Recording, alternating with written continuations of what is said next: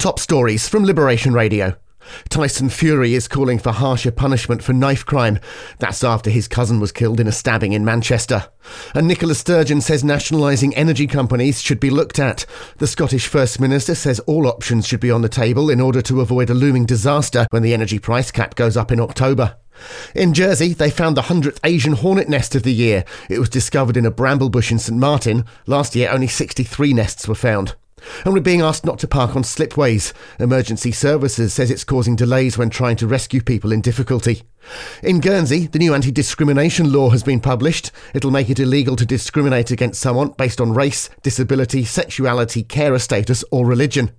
And drop-in community clinics for new parents are coming back. They were cancelled at the start of the pandemic. They'll return from the 1st of September.